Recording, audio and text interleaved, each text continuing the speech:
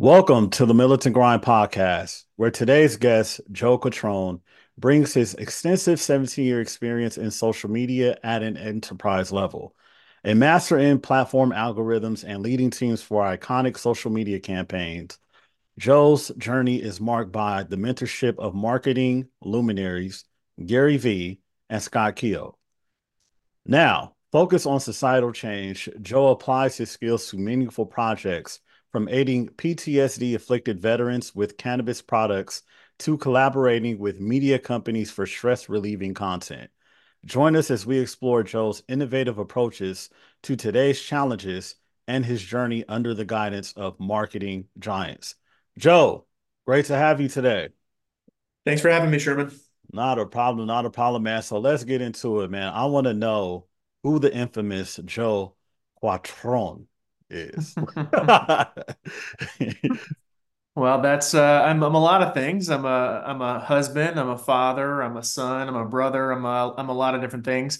Um, I'm a 17-year marketing veteran, so you're lead in. I don't know why marketing. I think when I was younger, my dad and my mom, I grew up in a house full of pack rats. Like my parents always collected a bunch of stuff, and Mhm. I never really understood why. So when I was starting to think about what I wanted to do for my career, I started really leaning in on what is it about brands like Coca-Cola or Ford that really get people like my dad excited. So it was a little bit of that curiosity, just trying to figure out why humans behave the way they do that got me so interested in. And once I figured that out, I just picked a distance way off in the horizon. I said I'm going to be a CMO one day, and that's what I've been working on ever since. Wow. Wow. So how did you begin this journey? Like, what was the first thing that you got into? Because I know now, 17 years is a long time to be in marketing, period. But marketing, I assume it wasn't as prevalent, almost 20 years ago as it is now with the social media, and the marketing campaigns and things like that. Like I feel like back then it was a very niche market, right? It was prevalent. It just wasn't something that like everyone on the street wanted to do. Like Right. nowadays, my kids want to be YouTube creators and stuff like that. But Right. when I was kind of formulating this or hatching this plan in my head, it was something that seemed almost unattainable because there was it was a very niche profession.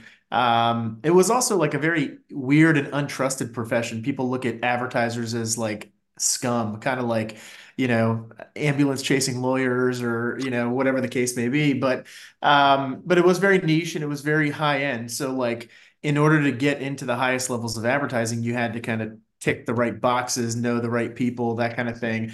But really, my journey started way before I came up with the idea. The journey started when I was in my probably late teens, early 20s. I was like 300 pounds and so I was severely overweight and I was, doing drugs and drinking and just wasn't in good mental health or physical health. And I took 3 years off of school after high school. I just didn't Mhm. want to, I was tired. I didn't want to go to school. I wasn't ambitious at all.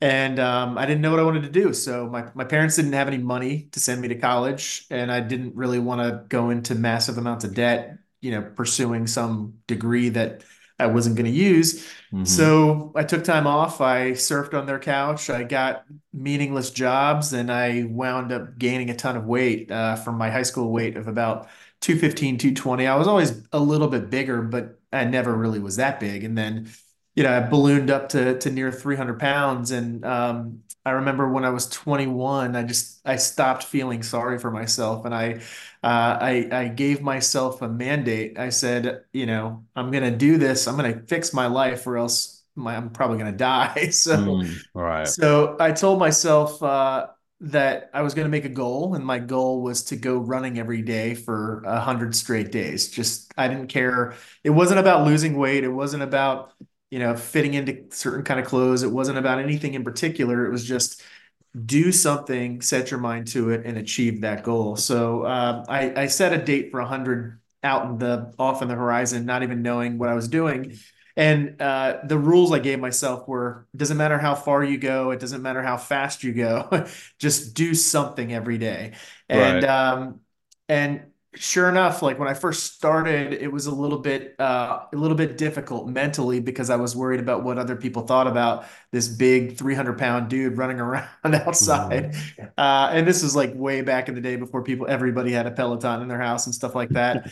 Um, and uh, and yeah, after a while, I started zoning the outside world out, and I just started like just listening to myself and trying to talk positively to myself and try to figure out how to get through it every day. And Right. eventually I started to like it. I started to really enjoy it because it was my peace and comfort of my day. It was the one thing that I knew I could do, and and I could control it, and eventually it just started getting very positive, and I wound up losing like 140 pounds collectively over the course of like a year to 18 months. And so the weight just flew off, Hmm. and once I realized that I could set goals and I could achieve things, that's when I started to set my sights on my career and becoming a better person, and getting off the drugs and stop drinking as much and all that kind of stuff. And to be honest, once I figured out that I wanted to go into marketing, and I wanted to be a CMO one day, once I started applying for schools, the moment I got into school, I just kind of flew through the system. I graduated from college early. Um, I took a year off and worked. I worked in sales for a little bit just to make some money. And then I went back to grad school when I was 27 years old, and I graduated top of my class. So, So, what gave you the inspiration? Was it something like internal? Did you watch a movie? Like, what gave you the inspiration to to do that? Because usually there's some type of awakening, you know? well, I think there wasn't necessarily one thing. It was an amalgamation of a lot of different emotions and feelings. I Hmm. think at the time I felt that my peers were all getting ready to start graduating from college, and I hadn't even started yet, and that made me feel a certain type of way. Hmm. I started thinking about I didn't want to get too old before I started really getting serious about, dating and finding somebody and all that kind of stuff, because I did want to get married and have kids one day, and I didn't want to wait for, I didn't want to go 15, 20 years and be some loser that could never get a girl kind of thing. So I think that also motivated me a little bit. Um, but yeah, I think I was tired of I think that the real big one was I was tired of feeling sorry for myself. I was tired Hmm. of playing a victim. And I realized, you know, nobody else cares. Like, like Right. I could talk till I'm blue in the face for why I am the way I am and why I got the way I got. But at the Hmm. end of the day, everybody else is focused on their own stuff. So Right. if everybody else is going to go out and focus on their own stuff, why can't I just focus on my own stuff and try to do it in a positive way versus a negative way? And that was a massive step in the right direction for me once I stopped feeling sorry for myself and I started just setting my goal into more of an achievement mindset. Hmm. Um, the world opened up to me. Yeah, but usually it's a woman that get both.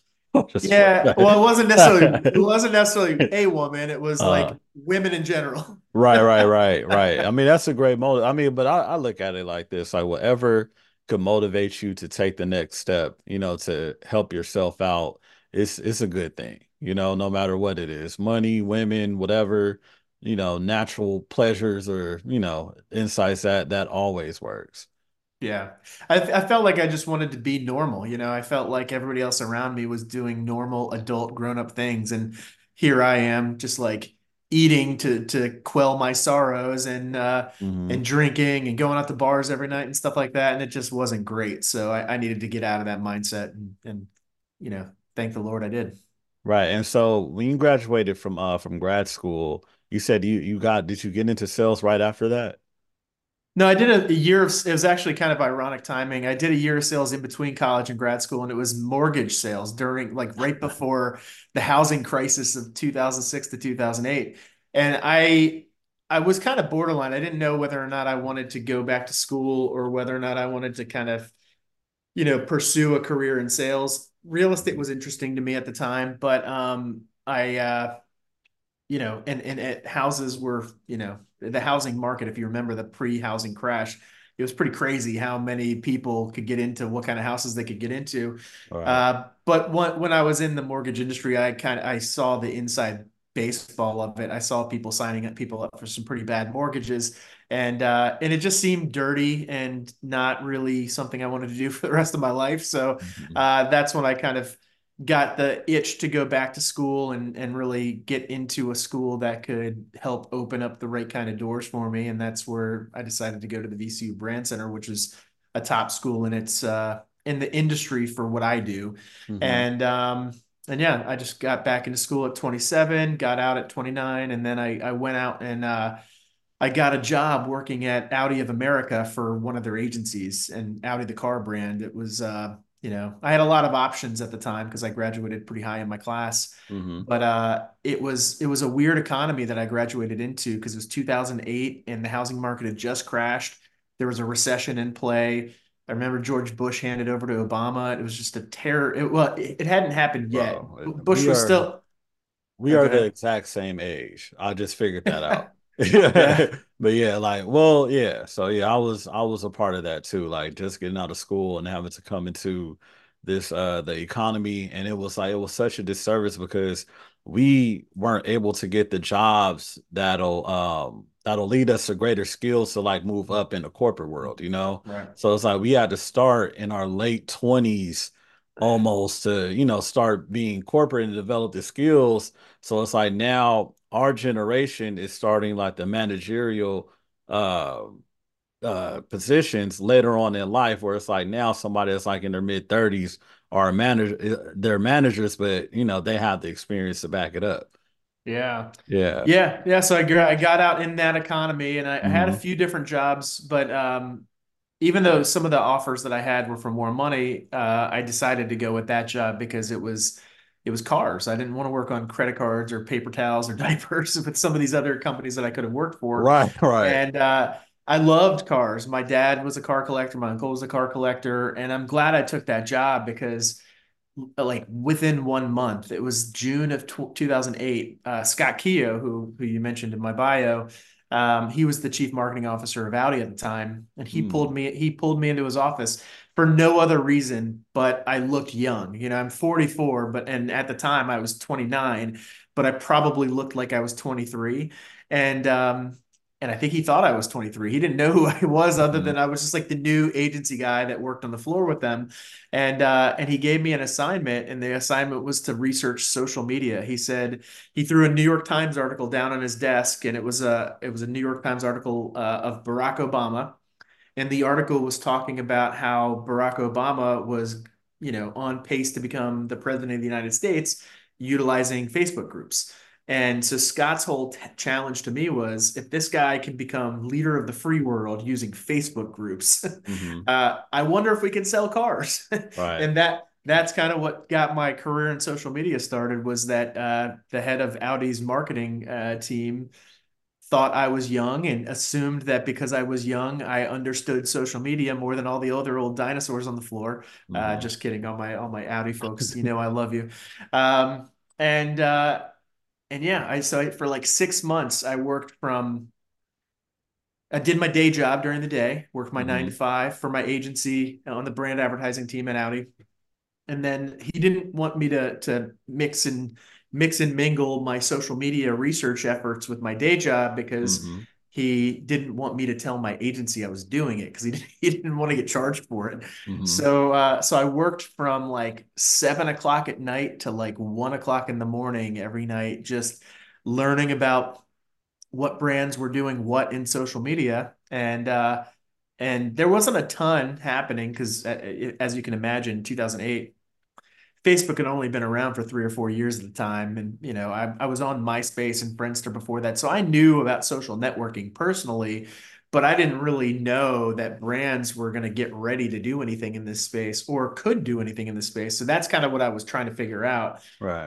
But I spent, the better part of 6 months working nights trying to figure out who was doing what and bringing reports back to Scott. And then after that, he really liked what he saw and told me he wanted to proceed and come up with a go-to-market strategy that we could take to the Germans and try to get funding because he was like, I'm not going to give you any of my marketing budget for this. So we did that. I worked another like 3 months and came up with a go-to-market strategy with the help of the team that I had assembled and was managing at the time. Hmm. And yeah, we took it to the backstage at the New York Auto Show in 2009, and we sold it to the Germans, and they financed our the build out of our social team. So I got to hire an agency, I got to hire some internal marketing resources dedicated to social media, and then after a while, I I was in the process of trying to figure out how to move to New York because my girlfriend at the time was there. She's now the wife and my wife and the mother of my four kids. Hmm. But I wanted to marry her. I wanted to propose to her. So I asked Scott, I was like, "You got any jobs up in New York for me?" And he said, "No, absolutely not." And but we'll see what we can do. And I think he behind the scenes started to like, navigate and do a little puppet mastering or whatever because a couple weeks later, I had a job interview with the head of the New York office of the agency that we hired, Hmm. and they hired me, moved me up to New York, and the rest is history. I wound up managing the Audi brand from New York, from that agency, um, and I did that amongst other things within that agency for a number of years until Mr. Gary V came calling. Wow. Where did you grow up? I grew up in DC. On DC. Okay. I grew up in Fairfax County specifically, which is a suburb of DC. Right, right, right. Okay. So New York was specifically for I thought you grew up in New Jersey for some reason. That Nope, oh, nope. oh, Probably because cool. I'm wearing New York Giants red, right, red and blue right now. But Yeah. Yeah. So okay, so around what time did Gary V actually like contact you? What year was well, that? that was 2013. 2013? It's 2013, but it was kind of a little bit of a long courtship. I was working on a Super Bowl campaign at the time for Mm-hmm. Jaguar. I had kind of moved off of Audi and I was climbing the ranks at Group M, and um, and I had moved on to another car brand, which is Jaguar at the time, and we were launching our first Super Bowl spot.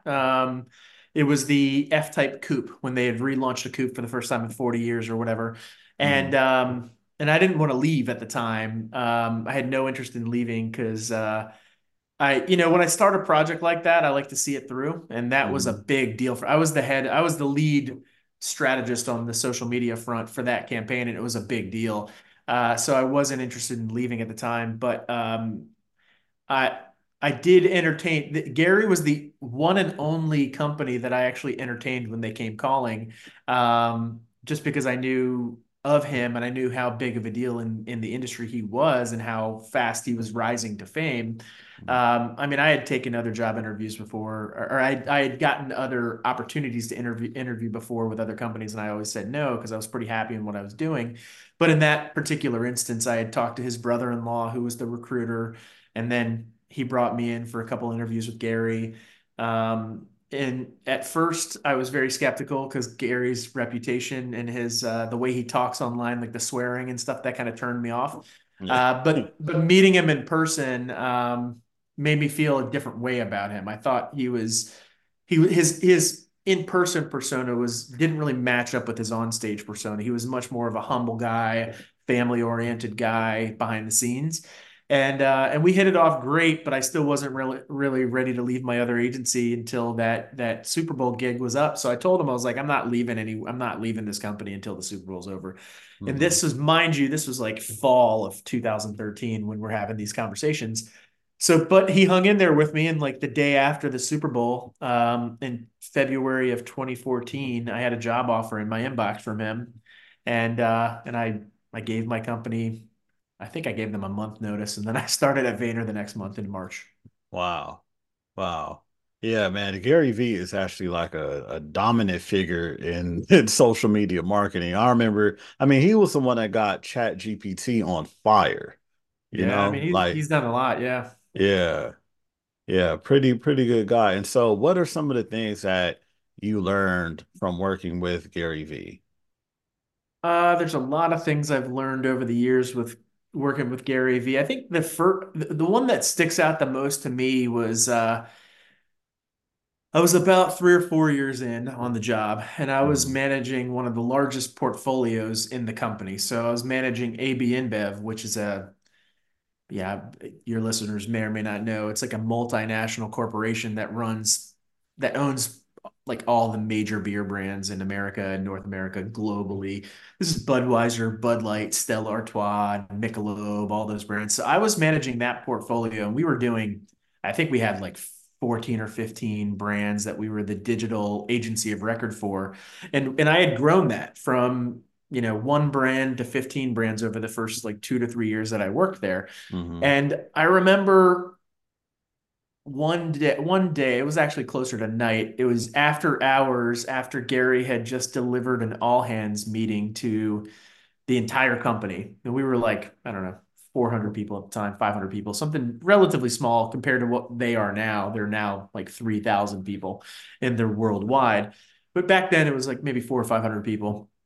And I remember having a lot of anxiety at the time because I Mm-hmm. think we were getting ready to lose the Bud Light account. I had a sixth sense that that was getting ready to happen. And me and my group creative director, Chris Bradley, we were in a conference room talking about that, um, like just talking about the vibes on that business and how they weren't that good. And Gary came in. I think he sensed that we were talking about that, or maybe I had waved him over or something like that because we wanted to get it on his radar. And he came in and I told him, I was like, Gary, I think we might lose the Bud Light business. And he was like, good. He didn't say it like exactly like Jocko Willink or anything like that, but he said, it's all right. It's all good. It doesn't matter. Like we can lose it and we're still going to be fine.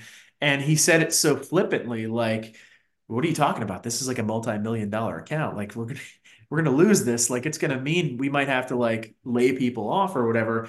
And he was like, no, it doesn't mean any of that stuff. Like we can do whatever we want and we can lose this one and we'll go out and get five more. He was like, I don't care. And he was like, you need to have that confidence as well because you've got 80 or 90 people out there looking at you and looking at your every reaction. So if you care that we lose the Bud Light business, then it matters. But if you don't care that we lose the Bud Light business and we're going to go off and make it up some other way within that portfolio, then everybody on your group is going to react in kind and you're going to be fine. You're going to get through this just easily. We won't have to lay off anybody. In fact, we could probably hire people if you go Mm-hmm. out and win three more accounts or, add in a new layer of service like media or something like that. And I just thought that was such an interesting, you know, way to approach things, like not reacting in the moment so hastily when Right. bad news comes around because it's only bad if you react to it in that way. It's only bad if you get scared. It's only bad if you are short-sighted. It's only bad if you don't have patience. If you have patience, if you have the right mentality, you have the right attitude, you have the right people under you, you have the right people around you, you can tackle anything. It's never Right. bad news. It's only you that makes it bad. And Mm-hmm. that's kind of what I always learned from him because he's an eternal optimist and he always thinks we're going to dominate and do well every time. And like in life, just like in sports, you miss a lot of shots or you do things wrong, you fuck shit up. And I'm sorry, I don't know if I can curse, Oh, but you can. You um, can. Militant grind, remember. yeah, in life you're going to miss some shots, but like the great ones don't really sit there and focus on all those shots that they missed. They just keep shooting, like Hmm. that's it. And Yeah. I think Gary is a shooter. He's a volume shooter if you think about business. Like he's for sure going to miss a few, but he's going to go down as an all-time great. Wow. And that's a very great lesson, because I told my daughter the other day, like my son had messed up her charger. He got it wet, right?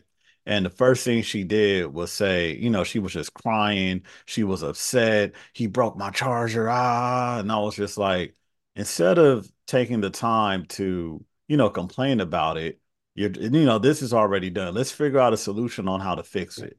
Yeah. Put your energy into that instead of putting your energy into, it's okay to be angry, but use that anger to find a solution rather than to just dwell in sorrow. And I And feel I'm like glad. that does take a great talent because, our first instincts is like, okay, we should be angry, we should worry, we should panic, but just to say, no, we're going to be fine. I believe we have everything we need. We're going to be good. Don't worry about it. Let's keep going. That takes a And hell of a mental talent. well, I think the most interesting part about that is it's one thing to be that way. It's one thing to kind of be constantly wired as an optimist. It's another thing to have self-awareness to know that there's people watching you and they Mm-hmm. count on you, right? So it was really at that moment in time where I had to understand like whether or not I like it or not, I'm a leader and I have to lead these people, right? Mm-hmm. Like they're hey, like, if not me, they'll get somebody else in here to do it, but somebody's going to have to do this job. Somebody's going to have to to have the right mindset at the right time to make sure Mm-hmm. that people around them don't panic, right? Part of what's interesting about life, whether or not what it's you as a father or a mother or a leader in a business or a manager or a CEO, Mm-hmm. part of what's interesting about life is how you respond to things. And the only thing that really separates the great, the luminaries from the not are just the way that they react to everyday life. Like bad things will happen. Mm-hmm. How you respond is what makes you different, you know? Mm-hmm. Right. Right. Yeah, I was gonna ask you like how did that relay into fatherhood? Because as a father of the tribe that you have, you are a leader. So when things happen, you do have to be the one to like, save face and make sure that everybody's gonna be okay no matter what? I mean, it translates all the time, Mm-hmm. and I see myself acting in fatherhood much like I do in business, like I'm the type of person that's gonna give you trust before, you don't have to earn my trust. I give it up front. Mm-hmm. You could obviously, you know, diminish the trust I have in you, but especially if you continuously test my nerve over and over Right. again and don't listen. But the faith and the trust is given up front, and I try to make sure that I'm as positive and optimistic as I can be at any given time. And of course, having a bunch of young kids is a constant struggle, and it does test your nerves. But I think you know, I try to always have as much humility as possible and understanding that there's a higher power. I'm just here doing what I can do in the Mm-hmm. moment. And what I absolutely don't want to have happen is I don't want to act in a way that's going to be negative, a negative detriment to their psychology over the long haul. So even if it means that maybe I come across as a little bit of a pushover from time to time, Mm-hmm. I try to make sure I insert myself as forcefully as I can in the moments where I feel like kids need to learn a lesson. But for Mm-hmm. the most part, like the kids can get one over on me from time to time, and it's not a big shock. But I'd rather teach my kids in my own way, right? Similar to how I teach my employees. Like, I want, for the most part, everybody to be happy and be part of a cohesive unit. Mm-hmm. I want us to be I want us to act and behave in the image of God as much as we can, and then work on our weaknesses when we fall short, right? Right. I'd rather do that than be imperfect more times than not and have to have deep-seated issues of when it comes to behavior, right? Mm-hmm. And I've had employees like that. I've had employees that are some of the best employees you'll ever have when it comes to the brass tacks and getting stuff done, but they fall incredibly short in the not the personality side of things, but in the nurturing side of things. They make everyone around them afraid of things, right? Mm-hmm. And I'm just not a big fan of the style of leadership where you make everybody afraid up front. You make people earn your trust over time. You start from a trust deficit and people have to walk on eggshells around you. Like that's not my style whatsoever. Right. So I kind of am the inverse of that, and I think there's a time and a place, and I think there is a need to make sure that when you're building a team that it's well balanced and you have the right kinds of leaders, even if that means you have a hard ass leader amongst some other people that aren't. But but yeah, me personally, when it comes to fatherhood, I think I'm a little bit of a pushover on a day-to-day basis, but I'm there all the time. I'm there when it counts. with a Hmm. message that's going to resonate. And I like to inspire my kids, to do the right thing because it's the right thing. Yeah. So, Yeah. And I could definitely relate to that because I let my kids push me over just so they won't feel powerless. Like I want them to feel some sense of power, not that they're a powerless kid, so I'll let them get away with certain things, but there's a point that you have to get to, so I would test them like that, definitely, give them some type of control and, just to make them feel just so they can have a self-esteem. You know yeah, what I mean? Because I for felt sure. like growing up, I felt like a powerless kid and I actually like hated that. Like Yeah. I have no control and I hated being controlled. So me knowing that, I'm like, okay, let me give my kids, let them choose sometimes. Let them have choices. Let them, decide what they want to eat, what they want to do. Let me ask them a question, like what do you guys want? You Yeah. know? So I love that sound. Also, going back to trusting people, I would often say like you have to basically give people what you expect of them and know that they actually could, handle the expectations and then just trust them from there. Hmm. But I'm not going to trust people with things that I know that they probably can't handle. You know Hmm. what I mean? So it's Yeah. like if I hire you to do a job and I know you have the capabilities, I'll automatically trust you to get it done. Right. And so I really can't understand why someone would not want to trust somebody if you know that they have the capabilities to do, a certain job. Like some people have different styles of working, different personalities and things like that, but someone like me, I'm like, man, I could care less. You could just, as long as you get the job done, that's the only thing I care about, Yeah. and you work in Yeah. an efficient manner. Yeah, and sometimes, I feel like one thing that I try to do as much as I can because I think it's my superpower. I think what we kind of started off this podcast talking about, like the long term, the intermediate planning of me going 500 days almost, running every day and losing a bunch of weight, to then focusing on my career and thinking about things on a 25-year horizon. Hmm. Like I've always been a good planner in that regard. So one thing that I try to espouse on my kids at least is try to figure out to some extent, to the extent that you can, how to set long-term goals, right? Because we could talk about the day-to-day and who's right and who's wrong and who has trust and who doesn't have trust and all that kind of stuff. But if they understand what they're where they're going in life, or at least in the near future, right? Understanding that at the end of this year, you're going to be at the end of third grade, and what do you want to achieve? What do you want to accomplish? All those kind of things. If you put them on a more grandiose path than just getting through the day to day, Hmm. they typically they typically respond in the day to day better, right? Well, it's one thing that I found is I don't want to be the kind of person that's always got stress and anxiety because I don't know what I'm doing or where I'm going, Right. right? I Right. and I try to make sure that my employees and people around me, any team that I'm on, any brand that I'm working on, my kids and my household, me and my wife, like whenever there's a struggle, and usually, and I think you brought it up, a, a lot of the reason why people struggle is because they're out of alignment with their expectations. Right. But Yeah. it's hard to really have expectations if you never start sitting around thinking about what you want to achieve, and Mhm. thinking long term. So I think it's always important, even if it's just like 30 days or 100 days or a year or whatever the case may be, sitting down with your kids and saying, hey, like, this is a big year, 2024. You're turning 9. What do we want to achieve before we turn 9? What do we want to do before we get out of third grade? What do we want to do?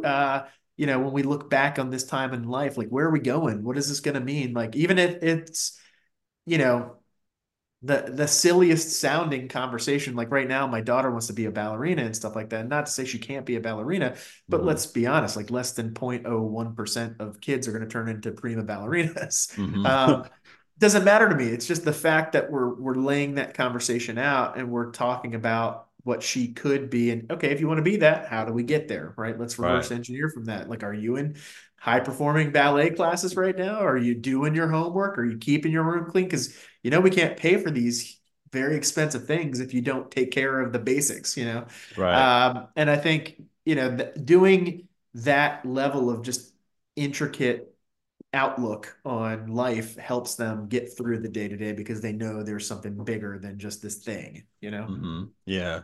It's funny that you say that because my daughter wants to be a YouTuber, so I was like, okay, record the videos, do it, figure it out, Yeah. But then I was with it, but then I was like, I'm gonna see if she has the fortitude to actually like keep it up because a lot of times, us as humans, period, we say that we want to do things and then we get in and be like, okay, it's not for us, Yeah. So I don't tell them they can't do anything. I'm just like, okay, go ahead and see if it's for you.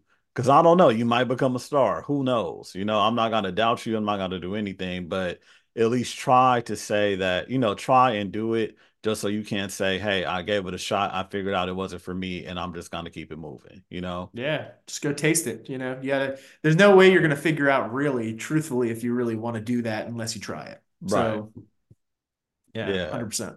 exactly. Exactly, man. So let's talk about how you started dealing with the PTSD afflicted veterans.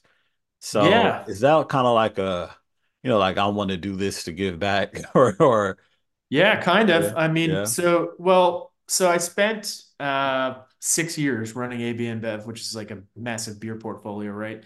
Mm-hmm. Eventually, I quit drinking in 2019, no, 2018, I quit drinking.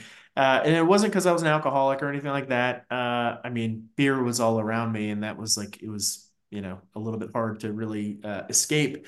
And there was also a massive like happy hour culture in New York. I was also having to take clients out for drinks all the time. So it was a little bit awkward, to be honest Mm-hmm. with you, when I quit drinking. Um, and eventually that led to me moving out to Los Angeles because I didn't really want to work on beer anymore. Mm-hmm. And yeah, so when I stopped drinking alcohol, I think the most common annoyance for me was that people were asking me why I did it and almost like looking down on me for doing it. And I didn't really think it was something to be looked down upon. It was just like Mm-hmm. my doctor told me to stop drinking, and I had two young kids at the time. They were like 2 and 1 or 3 and 2 or something like that, respectively. And I really didn't like being hungover around them. So the quitting drinking wasn't that big of a deal. But then the farther out I've gotten from drinking alcohol, the more I realized how toxic it is to our bodies. There's really, back in the day, there used to be some research studies saying that you could drink wine and a little bit of wine's healthy, but I think we found out over the years that that's actually not true. There's nothing about alcohol that's healthy for your body. Right. Um, and I started thinking about it more and more. And me and a partner of mine, JM, who you've met on my podcast, Mm-hmm. you know, we started going out to bars or whatever when I was alcohol free, and he still had yet to quit drinking alcohol, Mm-hmm. and we discovered that it was possible to actually infuse drinks with cannabis. Mm-hmm. And now I would really, at the time, I really wasn't a big cannabis consumer, and I'm still not a huge cannabis consumer.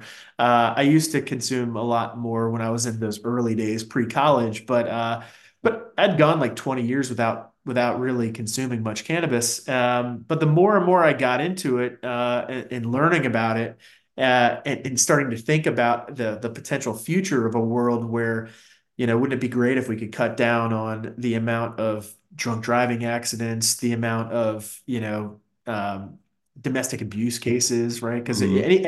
anywhere there's a murder, you're sure enough going to find alcohol with it. If you don't have to look very hard to find alcohol's involvement in those types of things. And so couple those thoughts and trying to think about, cannabis as an alternative to alcohol with the fact that I'm already a little bit skeptical of the government. I'm already a little skeptical of big medicine and stuff like that. And I started really just putting in some research. JM came to me one day and was like, "Hey, let's launch a product in this space." So we've been working on one for like the past 2 or 3 years called Fuzzy Water, which is a cannabis infused seltzer water beverage, and it should launch this year in the state of Missouri, where we Mm-hmm. have our contract manufacturer and our distributions there. But as I've been going through the paces of building out that product, I've been doing all kinds of research, and a couple things that come across loud and clear about cannabis's use and the potential benefits Hmm. are specifically around certain kinds of groups and certain types of detriment. So I think about veterans, number one, as a big thing, right?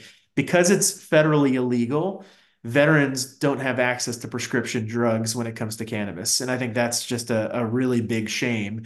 I don't think they should necessarily have to go take, lab derived chemicals to treat their PTSD or their trauma. And most vets do come home with some form of trauma. And I think Right. I've obviously got family members in the military, and I know you do too. So Yeah. it's always been a cause that I've donated my personal money to, but now I get to pour in my actual intellect and my strategic knowledge into it as well. But then the other group that I think I've got a really big rooting interest in is young people. So Hmm. Gen Z or even behind that, Gen Alpha, which is what my kids are in, the more and more we keep, shoving these devices in front of them, the more they're going to have anxiety and stress, and those that stress leads to all kinds of other things like trauma response, and PTSD and all that kind of stuff. So um, I think it's a really big problem that we've got on our hands societally, like just Hmm.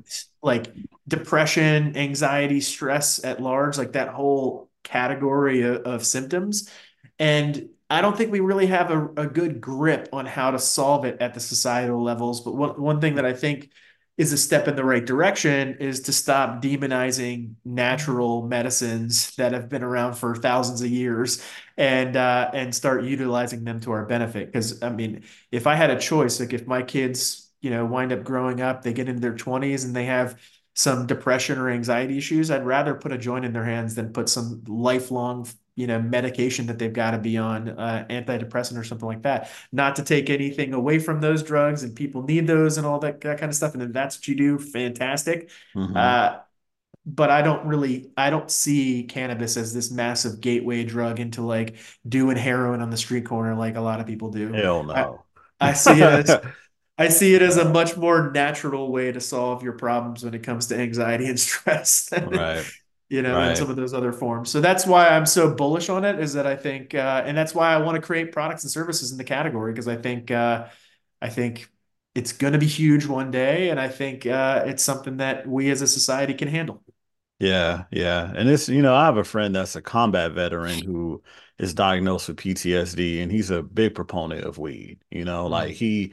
he has to do it almost. But I'm Yeah, like, hey man, if it works for you, if it keeps you relaxed, calm, it's okay. But I'm not really for the people that abuse weed. Like, okay, I'm gonna wake up, smoke, I'm taking a yeah, break, I'm gonna smoke, smoke, smoke. I'm like, man, okay, this is a little bit too much. yeah, Anything yeah. like in abundance like that, well, we could all get addicted to anything. You could Sure. get addicted to cake, juice, water, whatever. But then I'm Yep. like, anything in excess like that can be a problem. But I don't smoke weed, but then it's like, if it's a social thing, I might be like, okay, why not? You know what I mean? I'm around my friends. It's cool. It's a, good environment. Okay, I'm a partake in it. I don't smoke anything. I'm never letting any smoke into my body, but I'll do a gummy here or there, like once or twice a year kind of thing, if I'm in the Yeah, right conditions.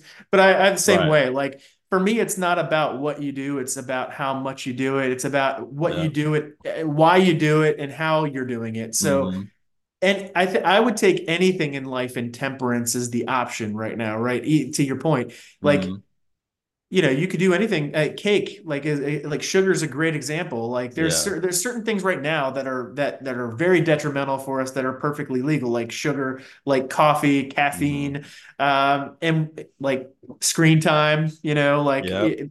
Dopamine in general, like is Hmm. something that we could, like people are out. It's not, we're not cracking down on society because 18-year-old kids have porn addictions, right? Like there's a lot of Right. things out there that are addictive.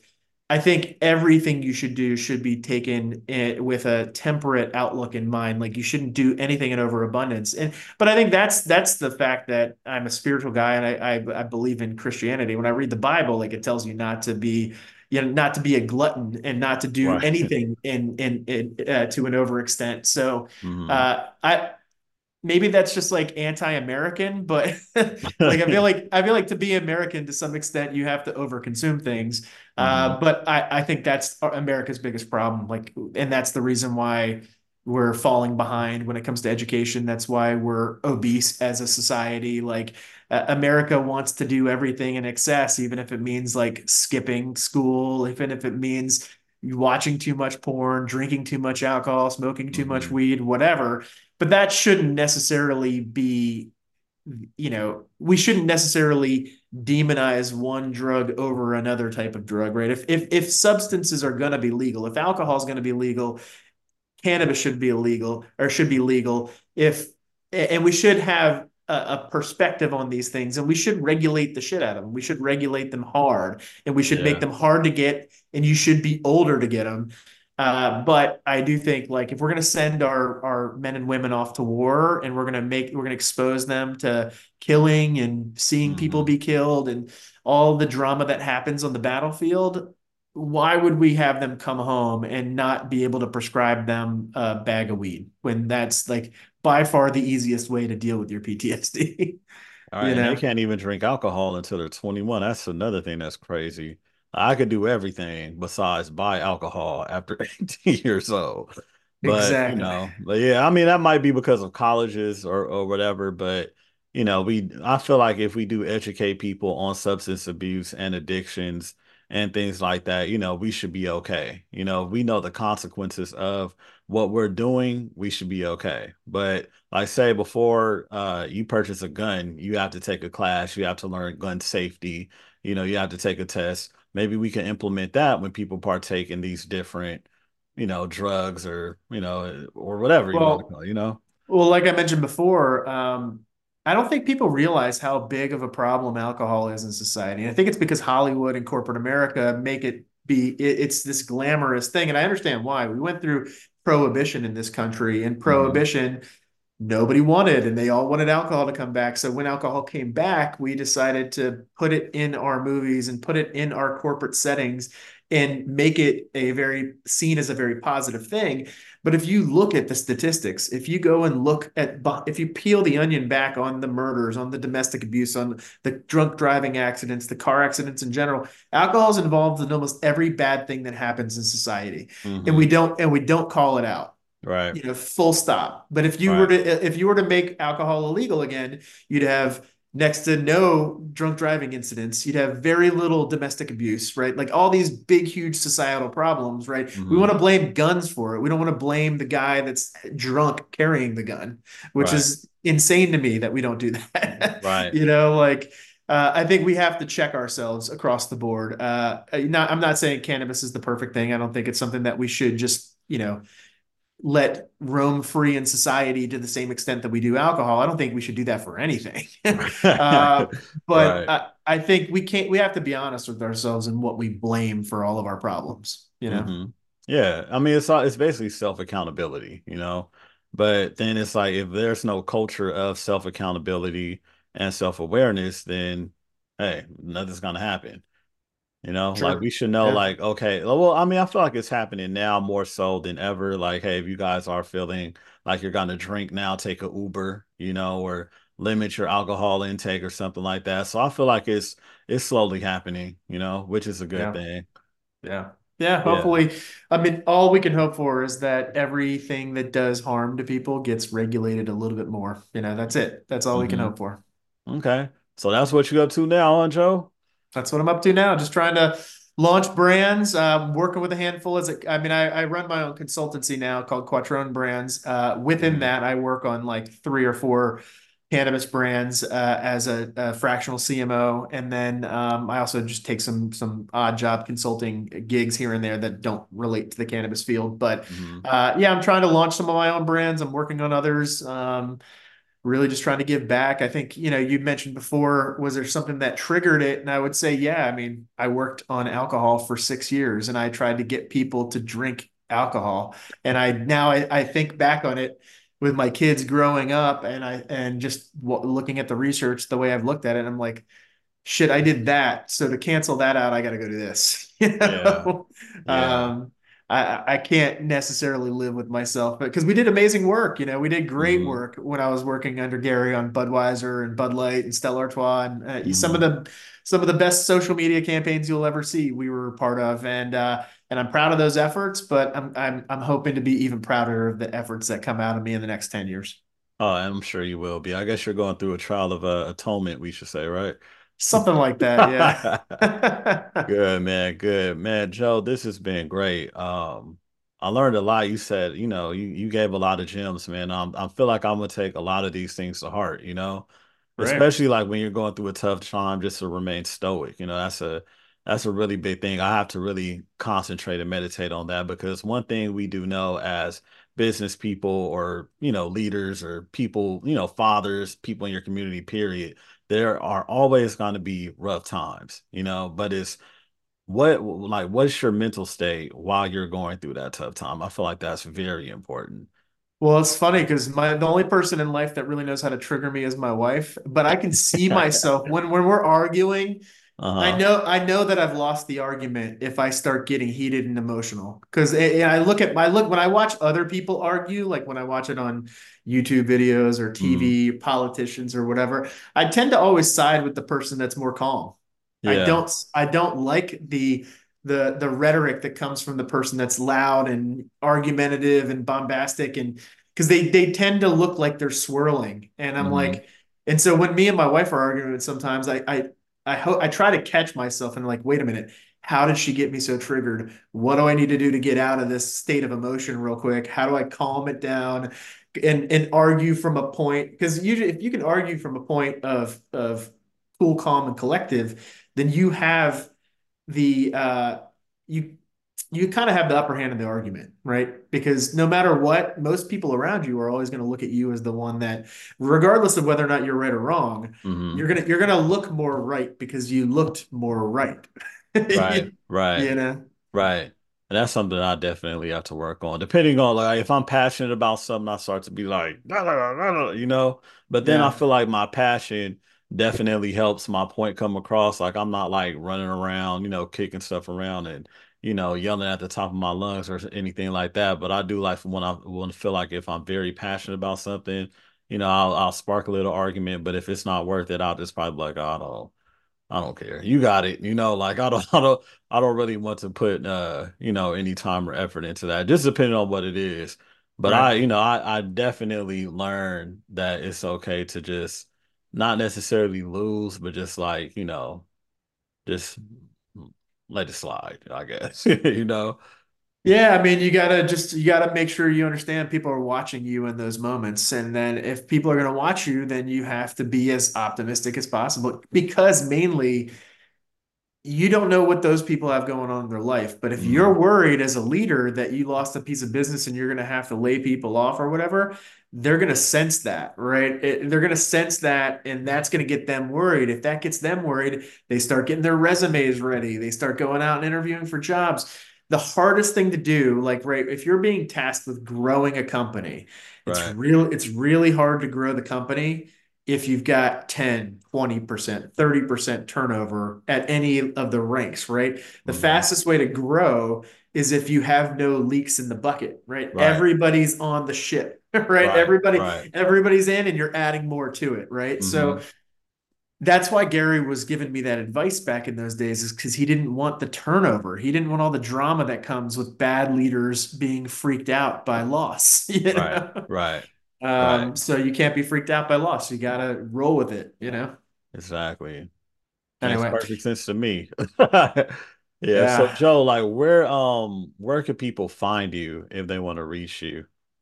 Super Quattrone. So my last name plus super at the front of it will basically show you where I'm at on any platform. Just do a Google Hmm. search and you'll find me on LinkedIn. I'm probably the most communicative on LinkedIn and Instagram. But you can also check out my podcast, fuzzyishpodcast.com. That'll get you a link to all the different episodes. That's fuzzy with two Z's and two E's. Hmm. Fuzzyishpodcast.com. They'll take you to our podcast. We'd really appreciate the listens. Oh, cool. And I'm a guest on the podcast as well. You So are, definitely yeah. listening to listen to my episode. We had a great conversation, man, as we are right now too. Like I really enjoyed you guys.